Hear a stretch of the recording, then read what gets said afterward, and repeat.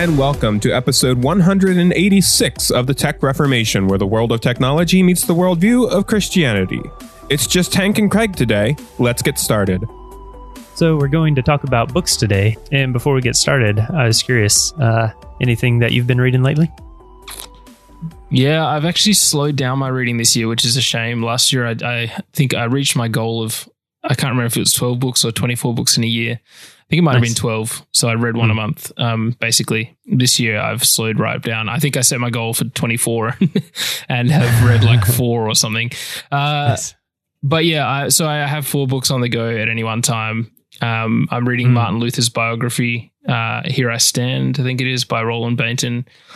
That's probably the slowest one, to be honest, just because of the way it's written. It's a great biography. It's quite the Martin Luther biography? Okay. Yeah. Thought those were 2 different books, but gotcha. I think it's called Here I Stand. Anyway, Roland Bainton is the author, and it's very thorough, but it's also just dry, I find, in the way it's written.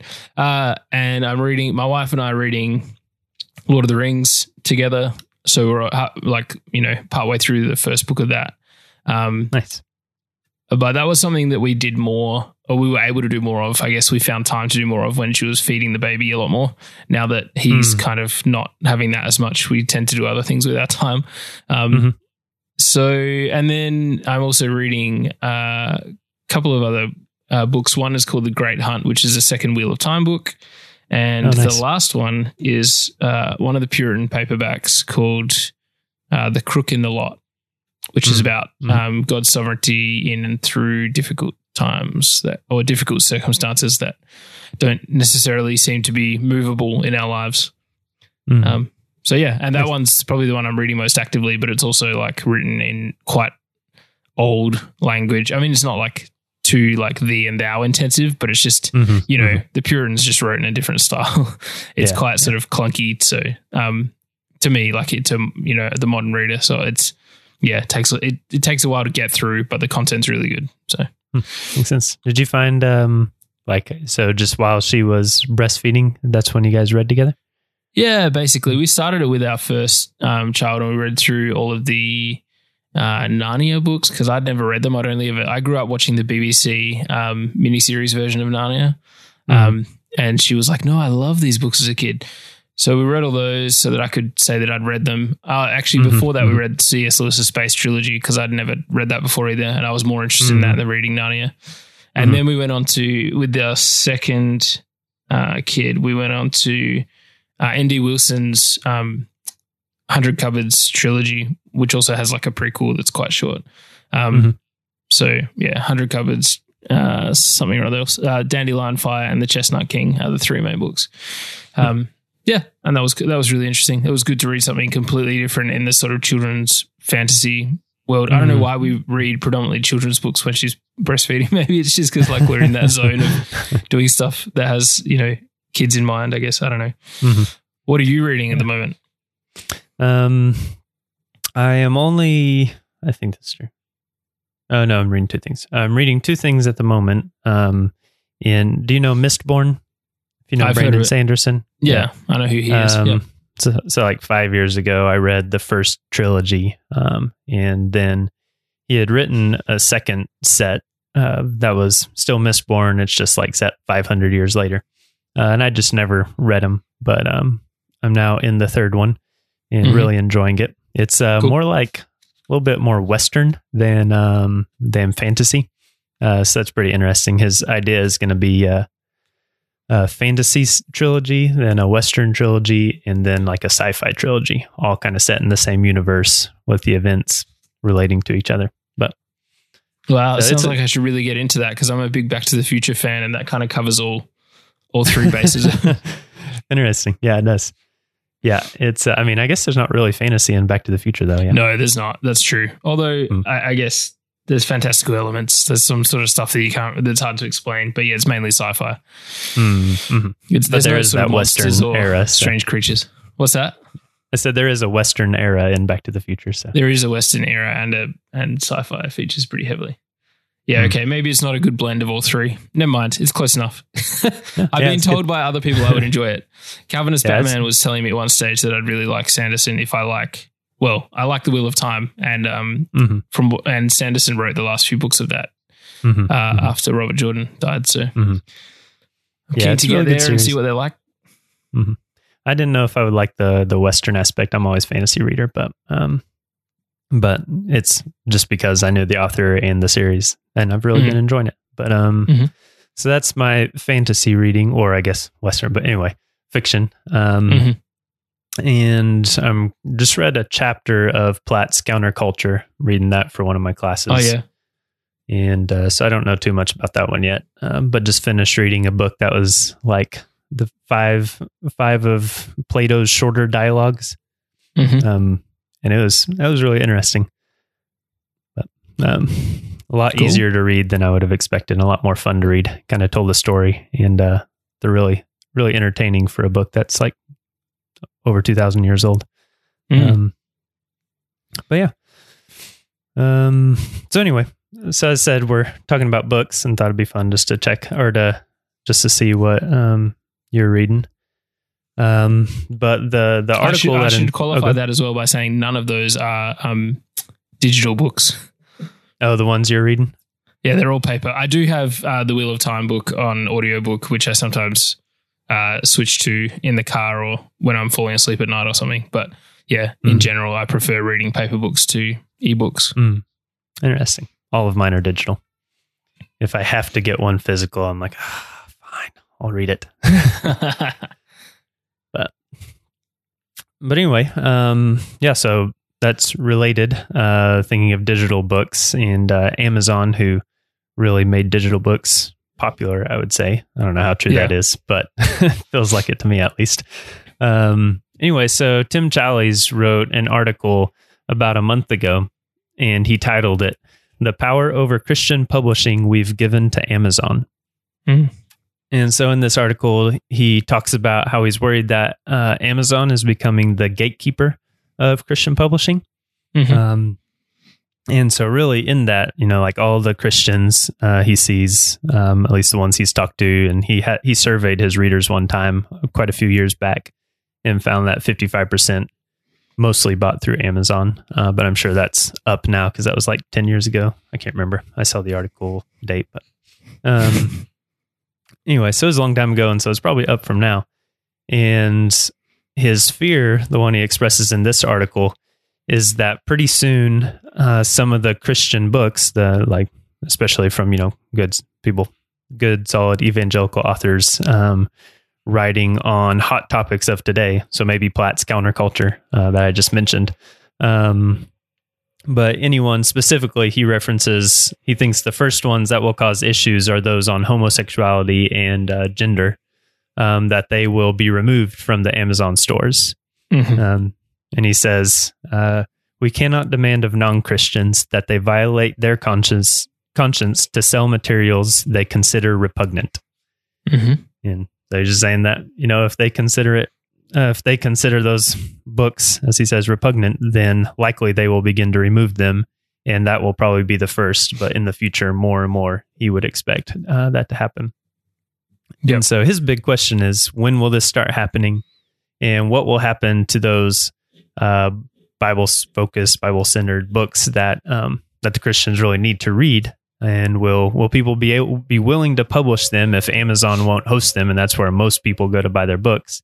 And will people really even be able to find them if they're going to Amazon for everything? They just won't even see them there, is what he was saying.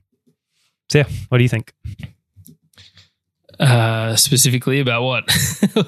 Just do you think that that's going to be an issue? Do you see what he's pointing out?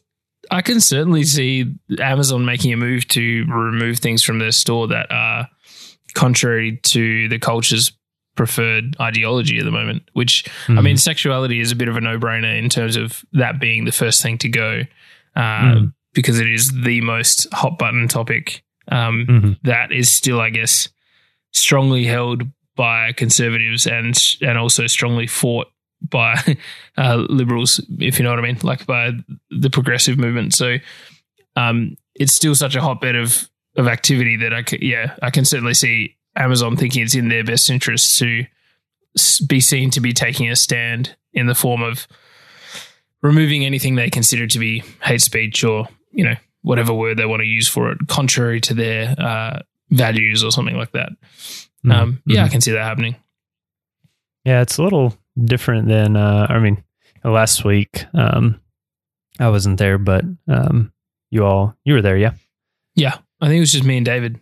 Just you and David, cool. Yeah. So you all talked about, I guess, a similar but different in that the idea of what if Apple starts promoting a cause, whereas this one is kind of the reverse in what if Amazon starts demoting a cause, maybe. Yeah. In demoting Christianity, which I guess that would be promoting the other side of the cause. But obviously they're not going to get rid of all Christian books because that would I wouldn't think they would do that because that would just hurt their business. But certainly, ones that are explicitly about that subject. Yeah, I think that's probably fair to say. Yeah, I guess that I was thinking that it's possible for sure. And if you point out that it's just the ones maybe that they would consider hate speech type books, that makes sense. But I was thinking it would be harder for them to just get rid of a whole chunk of their readership, because while promoting a topic may not cause enough people to boycott and leave their loyalty, I would think pulling out, demoting and removing people's access to certain products. I mean, it doesn't really remove their access in saying you have no possible way of reading this, just you can't get it through us. But I would think that would cause a much bigger wave that would at least have some reflection on their profits. Yeah.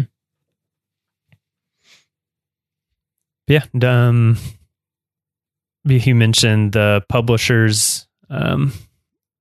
He mentioned the publishers might not be willing to publish books, though, if Amazon wouldn't be willing to willing to sell them. Do you think that would be an issue at all? Well, I see. This is where it gets into. I just don't know how it all works. Like, I don't know what each publisher's revenue is from selling through Amazon versus selling through brick and mortar stores. And I don't know, like, obviously it's probably similar to the difference between digital and hard copy books, but I just don't, potentially, I mean, if it's a big enough segment of the market for them, then they might say, well, if we can't earn a return on this because it's just not going to be sold in like our primary medium these days, then we've got to make a business decision that's right. You would hope that there would be publishers who'd be willing to say, we're going to make a loss on this book and that's fine, because we need the material to be out there and we'll find some other way of getting it out there. Whether or not someone sets up a Christian Amazon, whether more Christian online bookstores start cropping up, which I know, David's talking about his idea, which is, specific types of writings from, a certain era of church history or whatever, like certainly older books rather than more modern books. But making that content available, maybe there'll just be more of those types of projects that are sort of a middleman between publisher and consumer. But I guess this is one of the reasons that I, in looking at it, I'll be honest, I own 10, 15 that I can think of digital books through the iBooks app on my iPad. I rarely finish reading one start to finish. I've read a few that way, but it's not my preferred, like I said. And I own a bunch in Olive Tree, actually, that I've like added into my Olive Tree library over the years. Some commentaries and some just books. But if I'm in the market for a Christian book, the main place I go is the actual Christian bookstore in my town. And that might sound really old school and not technical. Sometimes I buy it online through their website. But yeah, I tend to go there and purchase what I want rather than going to Amazon. And the only time I go to Amazon is basically if they don't stock it where I go, then I'll look at Amazon or Book Depository. And I think I actually prefer Book Depository because it's free shipping even to Australia, whereas I think Amazon maybe charges for shipping to Australia. I don't know. I'd have to check on that. Mm-hmm.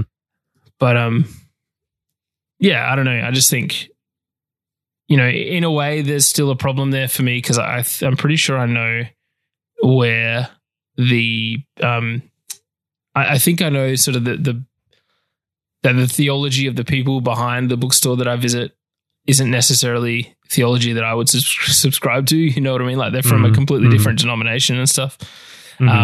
But the fact is they're stocking books from the Reformed tradition, you know, books that I am interested in reading. And so, you know, it's kind of like what we talked about last week, I guess, where to a point I'm willing to give them my money because I want the product. And what they then do with that money, I assume a lot of that money goes back into the business. So I don't have a huge issue with the fact that theologically we don't agree with everything. I don't agree with everything that they agree with or whatever. And I don't know how you ever could, because not everyone personally knows their bookstore owner. I don't know them personally either. It's just that from what I gather, you know, they stock a lot of the sort of Pentecostal Word of Faith. So that's often the stuff that's out the front of the store. On the, you know, because that's what sells, I guess. Joel Osteen's smiling teeth. Someone should buy his teeth. Because that's what the tooth fairy does. That would be really creepy. You can wave your back now. Look at this guy. He has my teeth. Yeah, I went to just talking about bookstores that don't agree with you, and that's obviously a not as severe a case, but my wife and I went on vacation to just Eureka Springs, Arkansas, for those out there who do know it. But anyway, it's like a quiet little place, but the town was started, apparently, this is what we heard, by like there was a spring that people would go swim in and supposedly would feel better. And so they started like advertising it, hey, come swim in our spring and feel better and all your cares will go away.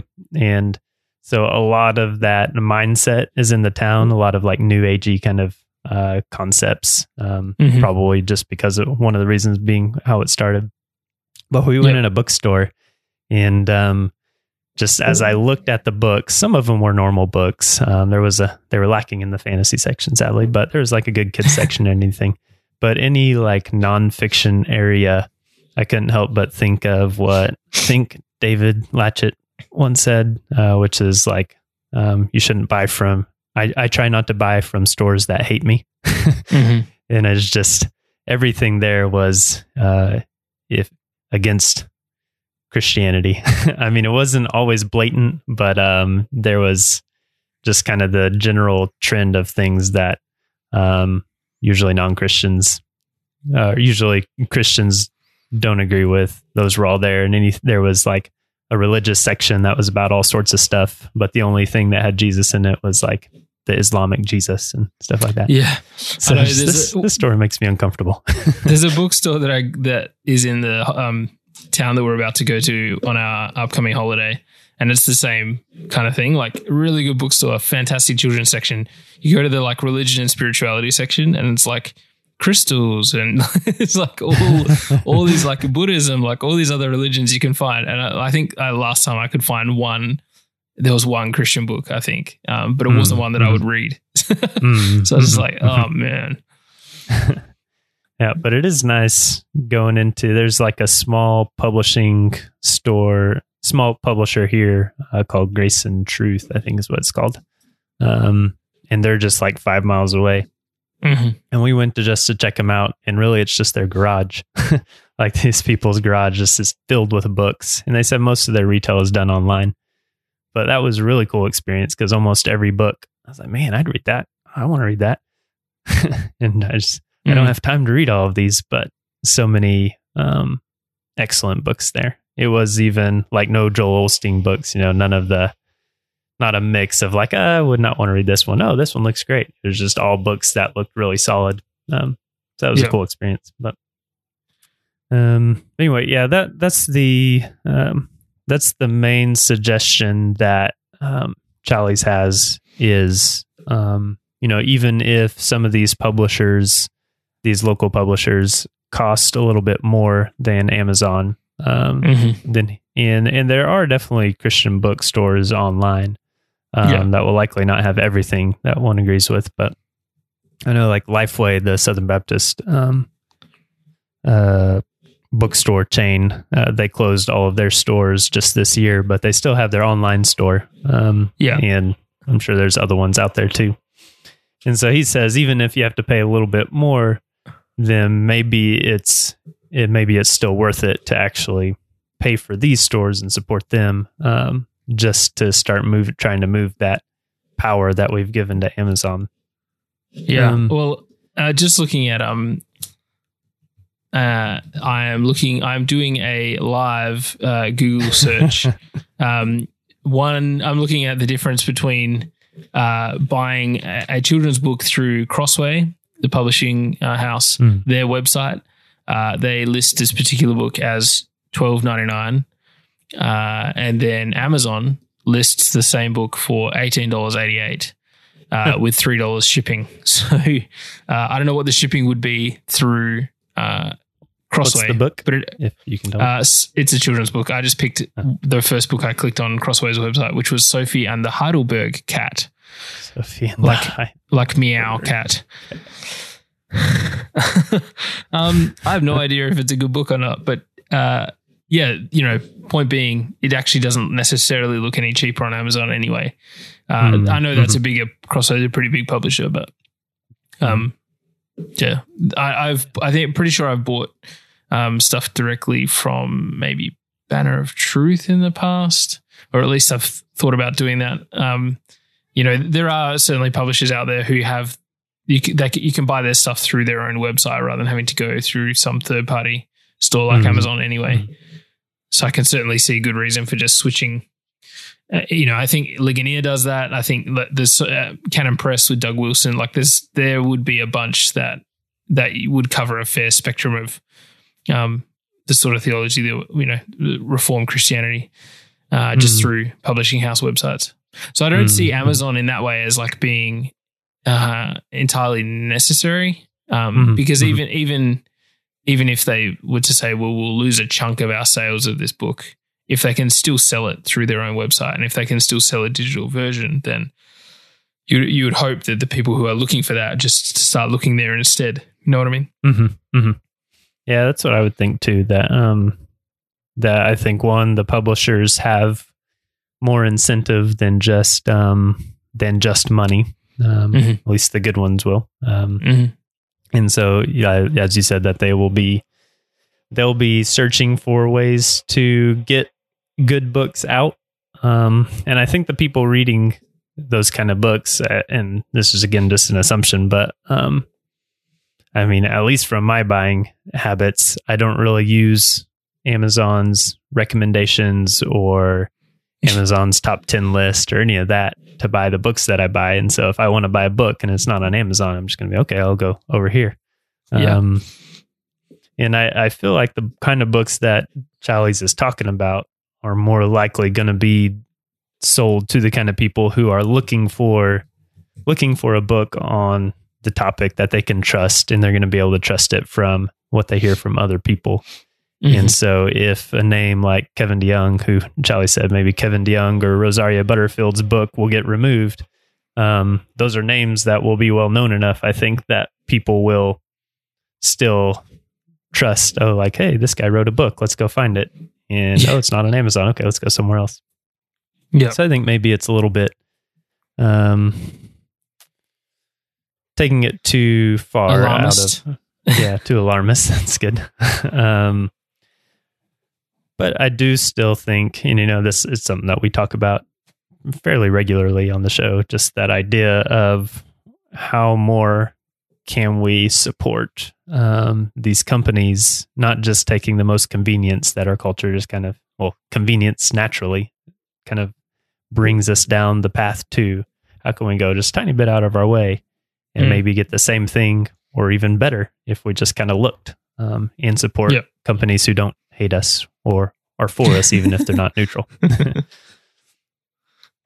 And I don't think, I actually think I don't know. This is a minor thing, but looking at it as companies who hate us isn't even, I think, accurate. I think companies often probably don't even have a huge stake in the game in terms of politically. It's probably more about bottom lines for a lot of people than and like I said, being seen to do the right thing. Because I'm sure there's Christians that work at Amazon as well. So, the company in some ways is the sum of its parts, and in other ways is really at the discretion of the leaders, like the CEO and whatever. And so, yeah, you could argue, well, the CEO of Amazon isn't necessarily Christian, and therefore will push a non-Christian agenda. But like Tim Challies' article says, like I thought he made a good point when he said we can't really expect them to agree with or push material that fits with our standard anyway. Like if our standard is God's standard and that they don't believe in God, then in some ways it's a natural thing for them not to want to get that message out to people. You know what I mean? I guess the question is, does it become, in terms of books and what, the function of books in society, like, the fact that reading is a way of gaining information and learning things, does removing books based on subject matter like that become an affront to freedom of speech, essentially? Or does it become like, from what I understand of communist China back in the revolutionary days when the revolution happened and I'm pretty sure they like burned stacks of books and Chairman Mao's, little red handbook was like the only thing people were supposed to be reading. And, like, is it that kind of thing that we're actually taking away, it could actually backfire, I guess, on Amazon is what I'm thinking, that people start to think, well, it's just a book, you know what I mean? Like you don't agree with it, but someone else might want to learn what that perspective is or whatever. And so just removing it could be actually seen as a negative, but I think probably not, because of the cultural climate we live in where people get so fired up about that particular issue. If we're still talking about the sexuality thing, people are so quick to label it as hate speech without actually understanding the issue, that it's pretty hard to see why any company would willingly sell something that they actually have been tricked into believing is hate speech, even if it's not, if you know what I mean. Like, no, I can't see why Amazon would sell a pro-Nazi book, for example. I don't think that would be a good idea for them, and I don't think it would be helpful for the world. So I guess what I'm saying is I can see that argument from their side. I kind of want to Google like pro-Nazi books, but search on Amazon, but will that like put me on a list or something? Yeah, probably. Just to see if they actually do sell or not. Yeah. No, I'm curious as well, but I don't want to do that search either. Well, if any listener is brave enough, let us know the results. David Latchett will probably just jump on and tell us that nothing, they can't do anything to you for searching something on Amazon. Like he'll know the ins and outs of how the law works or something. I don't know. I actually track down people I just think way. It's a really strange, kind of gets muddy there, because it's like, which one will be more important to the publishers, the freedom of speech issue or the or being seen to do what the culture's pushing them to do. But I think if you look at past experience, then you'd have to say being seen to do what the culture wants them to do is probably more important to 95% of them. Yeah. And, whenever we, that concept of doing what the culture wants you to, and bottom line and all of that, is really descriptive of big companies or chains, that they kind of have a lot of overhead and a lot of people. They kind of have to make a lot of people happy. But yeah, if we look at it in a different way of, it's not a necessarily happy thought, but evangelical books, especially in that vein as being like a niche market, then, the people who offer to those kind of that audience, there could be a big market there. If Amazon says, hey, we're not going to sell these books anymore, and those kind of, independent sellers are like, great, let's stock all of these, because then lots of people are going to come to our stores. And And that's what one thing I was reading just in looking up this and looking up the state of Christian bookstores and things. It was saying that Christian bookstores aren't dead, that maybe the big chains are dying, but there's a ton of indie bookstores out there that aren't chains, and they don't have a big overhead that they need to get enough people. They can just run their store and make enough money to survive. Yeah. And then secondly, there's a good number of churches have bookstores, whether large or small. They just sell books in their church. And I thought that was a really good thought. And something else that could potentially be done is have a church that just says, these are books that we really agree with and really think our members would benefit from. Here's a small storefront that could be managed easily with no overhead over the cost of already keeping the building up. That would get those kind of books out. Two churches that I've been a part of have had book libraries as well, where you go and like just with a paper form or something, you sign a book out on a particular date, and then you've got whatever it is, 3 weeks or something that you're supposed to return it by. But it's a bit of an honor system. Like, just don't lose the book or don't give it away to someone else. Bring it back to where you got it from. But that then enables people from within the church or the church itself to stock the library with only books that are sort of in line with that church's theology or statement of beliefs. And then, and so that's another way of, the other good thing about that is it takes up some space at the church, which is a downside, but it means that it doesn't take up space in people's houses. So people like you and Charlie's, who seem to be not wanting to have to cart lots of books. I mean, you're a missionary, so if you're moving around all the time, it's just completely impractical.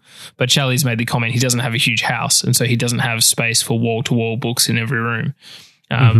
So, people in those situations where it's just not practical to buy lots of books all the time, to have somewhere they can go and still get good material, and even if it's just on a loan basis, is better than nothing. I wonder if there's a way to set up I have no idea on this, but to set up a digital library that, I'm sure it wouldn't be as easy as just having a way to share your Kindle books anytime you wanted to, but I know libraries have digital check-in, check-out. I wonder if anybody's created a system where a church can get digital copies of their books for the purpose of checking out to their members. Kind of like libraries do. I don't know. Do you have does the library you're part of have like that app where that you can download books digitally, check out books digitally? And I guess you wouldn't be super interested in it. So public library, you mean, where I go? Yeah. I haven't been to a public library for years, like for a couple of years at least. I like them. I just never get there. So yeah, I don't know. I think they do. I think they have some kind of digital sign out stuff. Another option, I guess, would be to do similar to what David's talking about doing with making material available, but you could have rather than having a library online where people go and search anything at any time, which is great for flexibility. Don't get me wrong. That would be the end goal. But if that was too hard to achieve for the average, business person, someone wanting to start up something to make it easier to get stuff into people's hands, I'm also wondering if there would be a way to do a subscription service where people pay whatever it is, $5, $6, $7, $8 a month or something. And across a 3-month period, say the website unlocks or makes 3 digital books available. And then once that time period elapses and it's on to the next 3 months, they get swapped out for 3 other books. So you've got 3 months to read any of those 3 books that you want to read. And then after that time, they swap in another rotation of books, which would kind of almost be more like an online book club in that everyone's reading similar things at a similar time. But it might be a more manageable way than having hundreds of thousands of books out there in the ether and having a borrow at any time from any person kind of system. I would imagine to build something like that could be quite full on. In fact, the only times I've used something like that is university libraries, and they have a stack of resources behind them. So that's true. Yeah, I was thinking of some a service that allows churches to purchase books for their own libraries. You could be a part of it and just get those.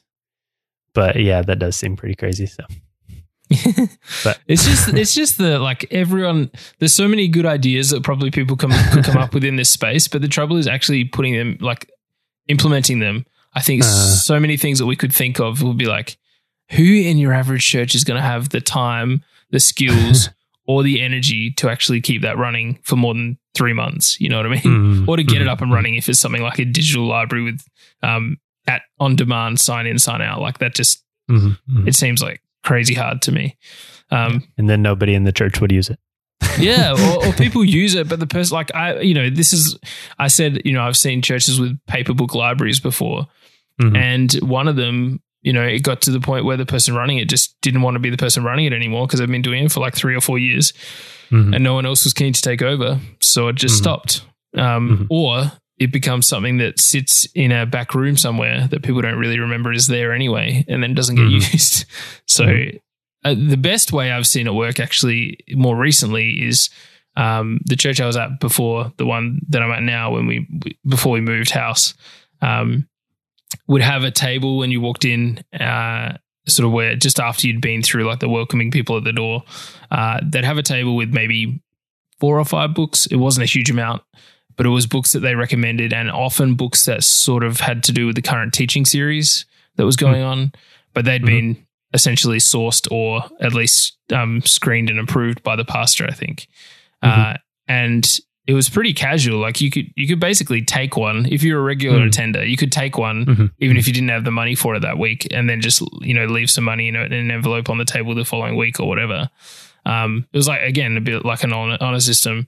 I think the only time I did it, I paid for it up front just because I didn't want to have to remember the next week to bring the cash.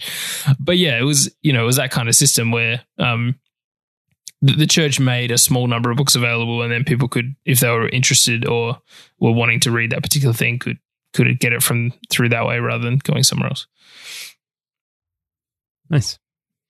Yeah, that's cool. There's a lot of good ways that the church could do that, sounds like. My church doesn't currently do anything, but maybe they could start. Well, you're probably when you go back to Japan, you'll be in a different church setting anyway, won't you? So yeah. I don't know I think there's probably enough Christian Japanese books out there, but they're very limited in selection. Do they translate your average Crossway paperback, like John Piper or something? Do they translate that into Japanese? There are books translated. I wouldn't say like the average one gets translated. I think it's more people who read a book and then really like it and are bilingual, and then they translate it because they want people to have it. And so does that mean they're like grey market books? Like they're not. I think they get permission to do it. A Japanese edition. It's like someone's translated it and then made it available online or something. I think kind of a mix. Like that person reaches out to the people and say, "Hey, I really loved your book. Could I try translating it?" I don't really know. I'm not a translator, but I think from the books that I've heard get translated, there's a connection to the person who translated it. The person telling me, like, "Hey, this person in our church translated Paul Tripp's book, Instruments in the Redeemer's Hands." And cool. There's at least 1 or 2 more that were told to me like that. Nice. There's just really not a market in Japan, sadly, but. But there are Christian bookstores in Japan, so there's enough books out there. It's filled with like Bibles and pretty things with crosses on them and stuff. But there's pieces of wood with Bible verses on them that you never know what people are meant to do with them. Hang them on their wall somewhere at home. Yeah. All right. Well, so yeah, if anybody listening has a favorite online store that they use other than Amazon, or if your church does anything cool, or you have anything else to add to the conversation, we'd love to hear from you. We're still in Slack, so you can go to slack.techreformation.com and tell us about it. You can also head to our website at techreformation.com to search through past shows and topics. And this has been the Tech Reformation. Thanks for listening, and we'll see you next week. I ain't looking back.